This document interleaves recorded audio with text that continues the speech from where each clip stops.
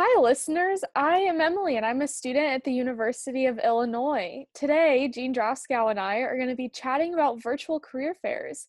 If you have any questions after listening to this podcast, please email us at acescareerservices@illinois.edu. Hi, everyone. Thanks for listening. We hope to fill in some gaps that you may have about virtual career fairs. To put you at ease, virtual career fairs are essentially like traditional ones, where employers are seeking talented students and students are seeking opportunities. The only difference is the environment. It's virtual instead of in person. Okay, I get that they have the same purpose, but what does a virtual career fair look like?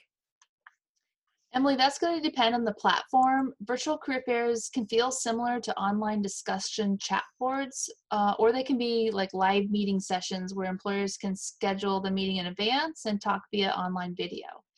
For the online discussion board type, after you log in, you can choose to enter various rooms within the virtual career fair. Each room houses a different employer participating in the fair. When you enter a virtual room, the employer receives a notification.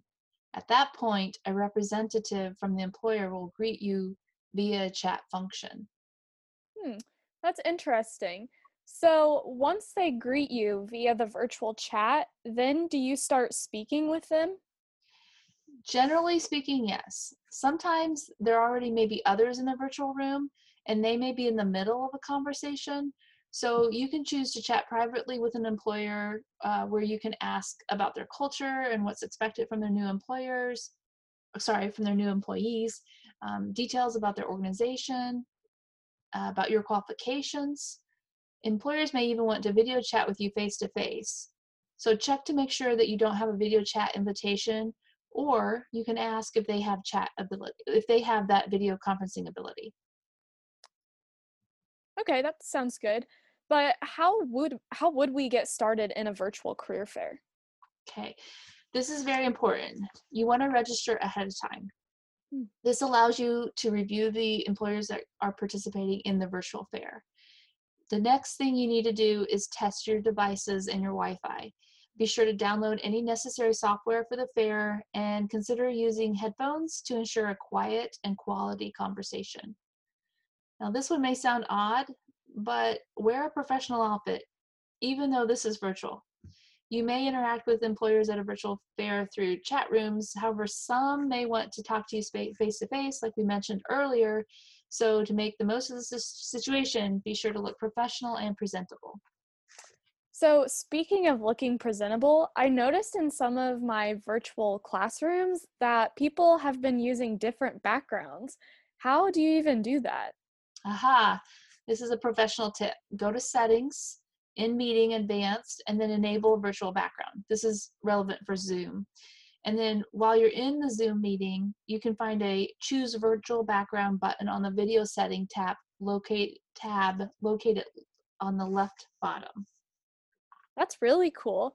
Um, so another question, once you log in, what is the next step for the virtual career fair? Okay, the first thing is you got to be prepared to put yourself out there. At virtual career fairs, you need to make sure you exert yourself to make connections. And once the employer engages you in a chat, it's your turn to introduce yourself and ask questions about the organization and open positions. Attendees must present themselves to employers and feel confident when they're doing so to make a good impression. The second thing you need to do is use clear, professional business communication. So the pro tip on this one is to avoid text lingo, emoticons, and any slang. The third piece is to demonstrate strong body language in video chats. On camera, you want to make sure that you hold eye contact with the employer. So make sure that you're looking at your camera and not necessarily at your computer screen because your camera may not be at the same position. You need to speak clearly and avoid slouching. Keep hand gestures to a minimum so you don't distract the person that's watching you, and make sure you smile and appear friendly. So my pro tip on this one is I recommend if you're using a laptop, place it on a box so that the camera is at eye level and that it's not too low or not showing you the ceiling tiles. The fourth advice I have is to make sure you ask for next steps and or contact information. You can offer them your resume, just don't be offended if they refuse because of applicant tracking systems.